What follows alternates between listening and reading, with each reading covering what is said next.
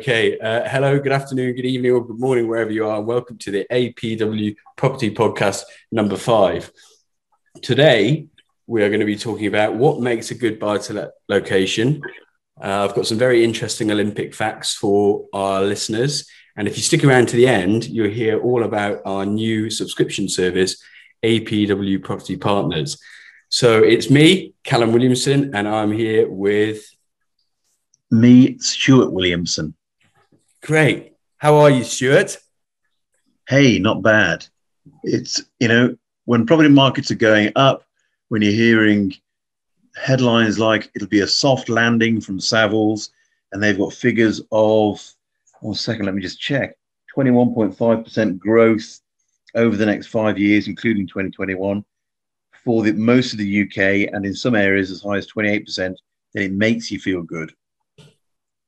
Very true. It's difficult not to have a nice, warm, fuzzy feeling inside when the headlines are so good or so positive about property. Anyway, before we talk a bit more about property, as it was the Olympics at the moment, I thought I'd get some interesting Olympic facts for you. Do you know how many towels were required at the Olympic Village in the 2012 London Olympic Games? Well, it was in England, so as we know, people in England don't wash. Therefore, probably 6. Yeah, plus an awful lot more. It was 165,000 towels for all the athletes in the village over 2 weeks. Sheesh, blimey. Okay. It is certainly a lot of towel.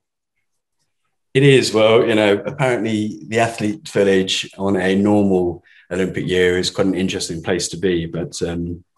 Anyway, there we go. Okay, medals, gold medals. How many gold medals has Singapore won? Oh, God. 1. No, 5. Huge. What for? And here's an interesting one. I thought it was quite a nice link to our client base in Singapore, in the schools and the teachers there. Their first Olympic gold was won by a guy called Joe Schuling, which was a 100-meter butterfly in Rio. And he went to Raffles Academy in Singapore. Blimey. 100-meter butterfly. I can imagine that, though, because, it's one of those sports, isn't it? Sort of swimming that the, Asian countries are very good at, because they do need to have a good swimming pool. And a lot of people have got them. Yeah, and the schools all pride themselves on having good facilities, and I think good pools and stuff like that. So yeah, it's not surprising. Okay, and what about, going along with what you said there, Asian places and pools being good? What about Hong Kong? How many medals have they won, and what were they in? Medals of Hong Kong. Shooting. No, well, 6 altogether, 3 of which were this year. And 1 was swimming. All right. They were all swimming. No, I think the others were fencing. This year's ones were fencing. And then there's a lady, Siobhan, maybe, sounds like an Irish name, who won it in swimming this year. So there you go. Okay. Well, here's a question for you then. Of all the people on this podcast, who has an Olympic medal? Oh, all the people on this podcast, who has an Olympic medal, who won it rightfully, or who has an Olympic medal that came into their possession through not competing at the games? And the latter. Well, I haven't got one, so it must be you. Indeed, yes. I have a bronze Olympic medal that I bought on eBay from the 1920 Belgium Olympics. And it was for clay pigeon shooting. And they are a collectible because it's worth quite a lot of money. Well, yeah. How much did you pay for it? Oh, not very much. I think about 250 quid, something like that. Yeah, you must have fallen on hard times if you're selling your medals. But then again, I can't imagine someone who, I can't imagine if you're a shooter, the Olympics is top of your list. It's more sort of... well, maybe I'm wrong, but I would have thought it's more of a social thing. And if you get to go to the Olympics for it, then great. But well, I think if you remember Chariots of Fire, Chariots of Fire, they wouldn't run on a Sunday because it was against the Sabbath, and that is how important sport was to them. They thought other things were far more important. And if you remember, they trained by jumping over hurdles with flutes of champagne balanced on the top. So I think the Olympics in those days was very much a upper class affair, not really your average person. So I'd imagine winning a medal would be nice, but not the be all and end all, because you're probably worth 100 times that and more in your own right. Yeah, it's true. I think it's become much more of a thing that people focus on. It was Elliot Daly. No, he's the rugby player. Tom Daly. I think he finally won his gold after 16 years of trying. And it takes over people's lives, and it's a full career, isn't it? So I think it is. Yeah, it's much bigger now than it was. But wasn't it true on the day that he won his medal, more people called Tom won their medals than Scotland won any medals? Well, that's no one from Scotland won any, even though they're part of the Great British team. But more people called Tom won gold medals than them. And in the last Olympics, Yorkshire won more gold medals than Scotland as well. And I think if you look, I was looking at the numbers on the weekend in Yorkshire, if they were their own representative, would have more. They have the most from the whole GB team. The most contributions come from Yorkshire people. So I think it's going to be the same again this time round. All right, last one for you. What about Fiji? How many medals and what are they in? Well, they've got the gold for the rugby. I think they won it again this year, didn't they? Yeah, that's it. So 2 golds, Rio and this time round, and then 1, I think it's bronze for the women's rugby this time round. That's right. They beat England, didn't they? Yeah. But it's massive for them. I mean, Ben Ryan was the coach at Rio 5 years ago. He was actually put on I think they said in his book, he was put on a Fijian dollar piece of currency. That's how seriously they take their rugby over there. Yeah, good for him. A redhead as well. Must be difficult getting that on a currency. Yeah. Maybe it was a coin. I don't know. But anyway, there we go. So what makes a good buying location? This, I suppose, can be, there's lots of angles and things we can look at and sort of pods within pods. But what would you say? What are some of the main things you look at when you're looking at a buying location, or what makes a good buying location? I think you've got to look at basically your rental. Are we going to get a full rental? And are we attacking the right target market? I was chatting to a client yesterday or the day before yesterday, and he was saying he couldn't imagine living in Birmingham because of the flyovers, the motorways, the different sort of supermarkets and warehouses around where we were talking about. But it's all about socio-economic profiles, sort of socio-demographic profiles. And you've got to just choose somewhere to rent that's going to rent to the right sort of people who are working in that area, i.e., according to Foxtons, your average tenant who lives on their own or in a couple together, when he wants 4 things from the walk from work or the trip from work to the flat, which is a Tesco's 24-hour, a pub, a takeaway, and an ATM. And I think the guy I was talking to had forgotten what it was like to be in their 20s. Because I remember when I was renting in my 20s in London, I spent no time at home anyway, because you're out all the time. So you've got to target market the area. So you want mobile professionals starting off in their career for 1 beds at a great location.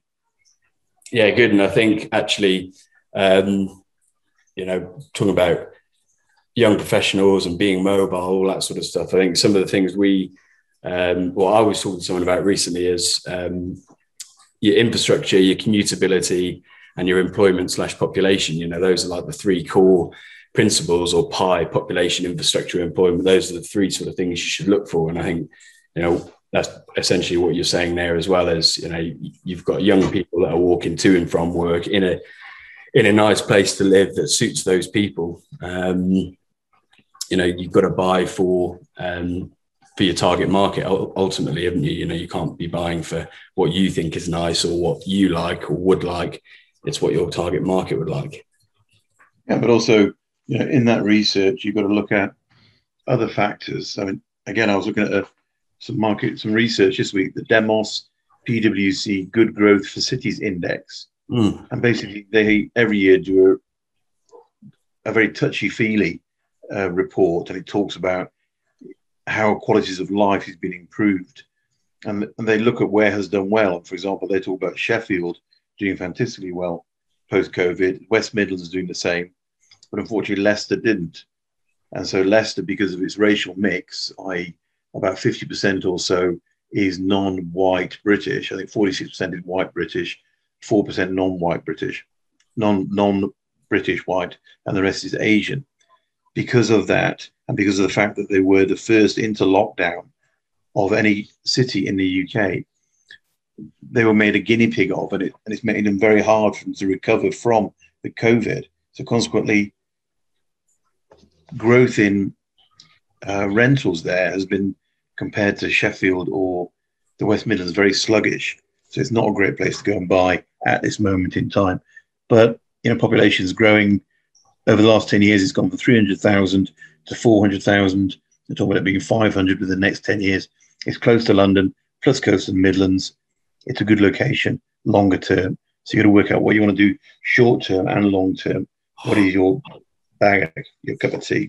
Nice. I think that segues, I was going to say, how do people, and there's lots of different things that make a good location. We've touched on a few different areas and things to look out for there, but there's loads of places that around the UK that are close to employment centres that a young person would like to live in. So how do you then sort of narrow it down from the start? And as you just touched on now, I think goals, being clear on what your short-term and your longer-term goals are. If you're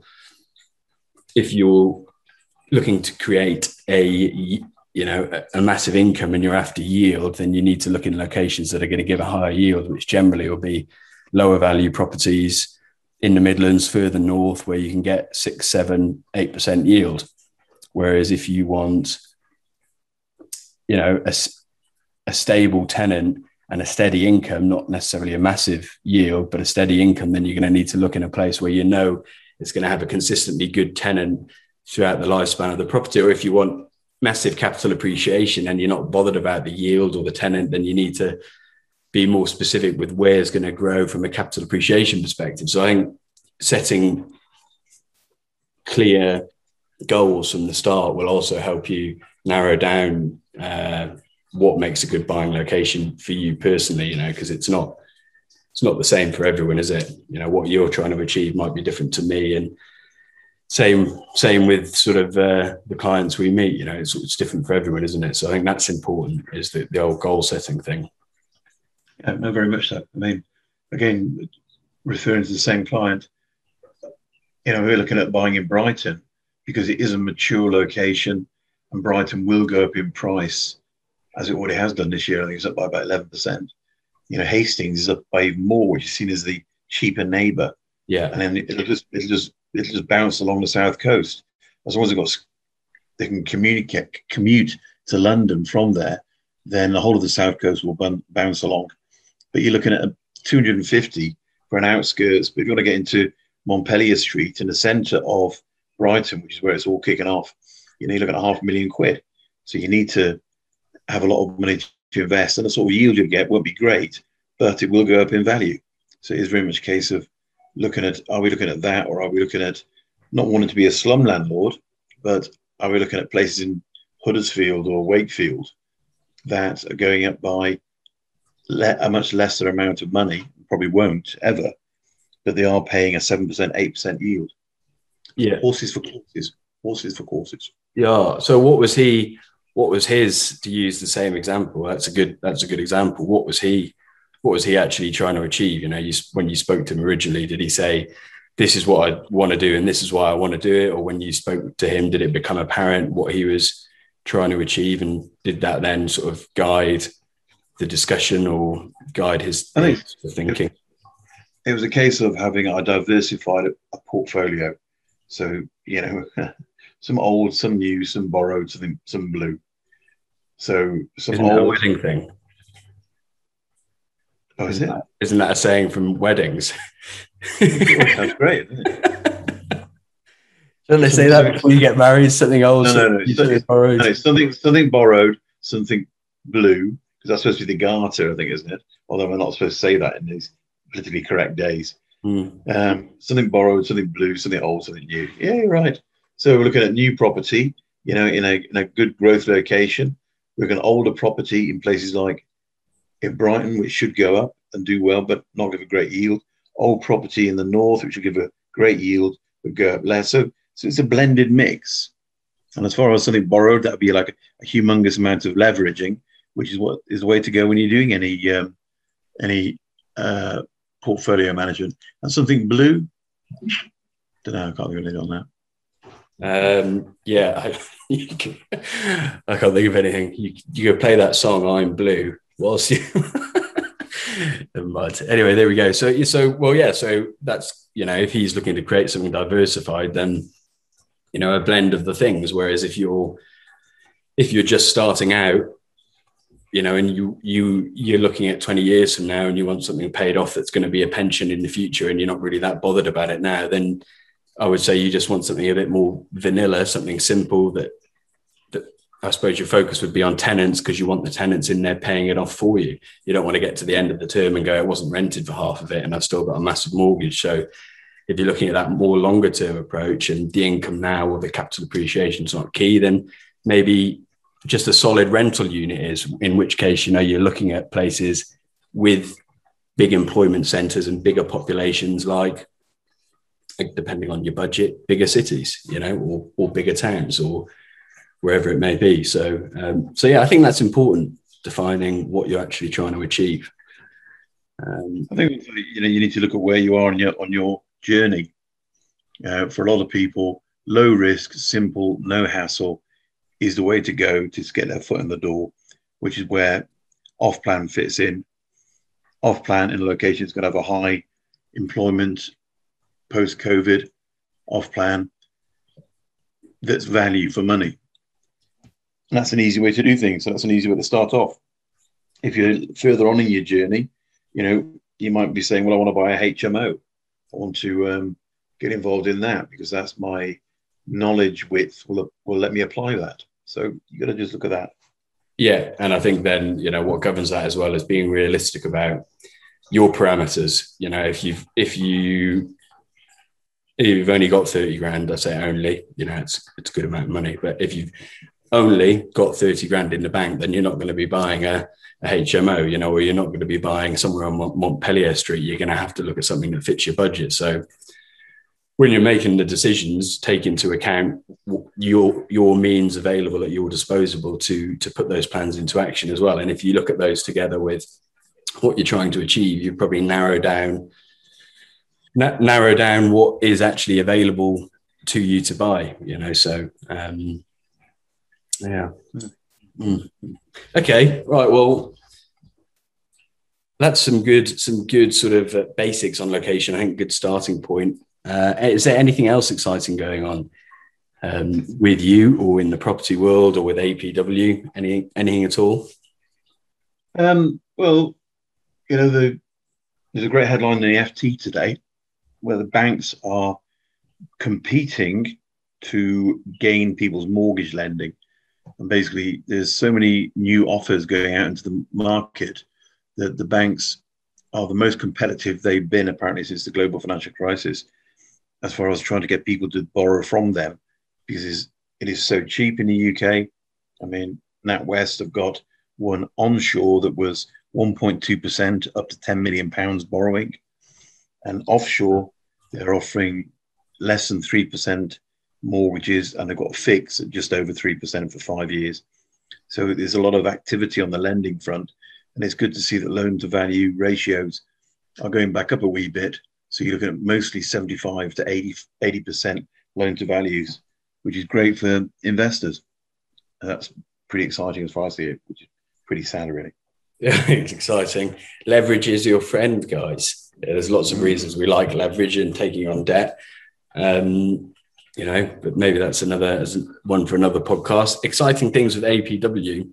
We've got next Thursday a webinar with the Prosperity guys. It's a new format webinar. It's not going to be the old question and answers and talk through developments. It's going to be a quick fire 20-minute thing where we look at a new, unique, relevant subject every couple of weeks. And this week's going to be the pros of off-plan versus the cons of off-plan.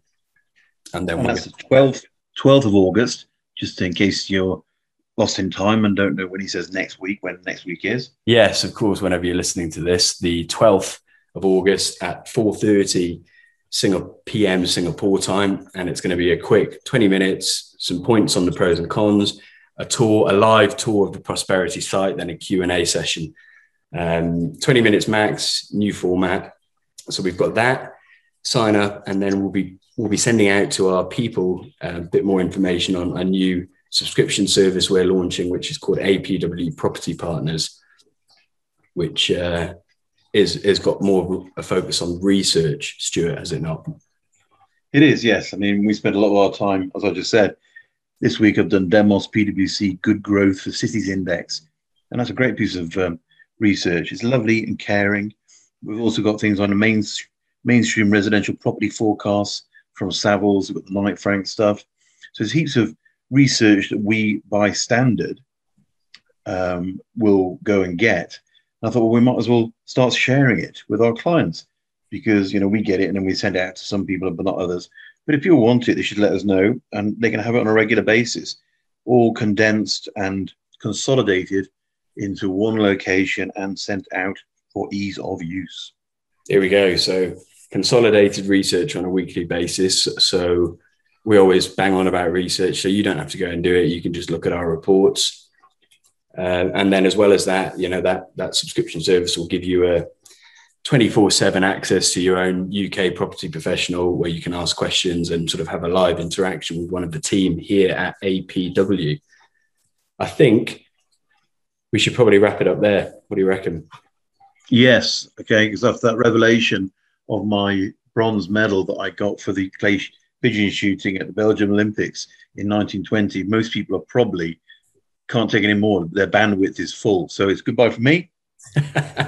And it's goodbye from me. Thank you very much, and see you next week.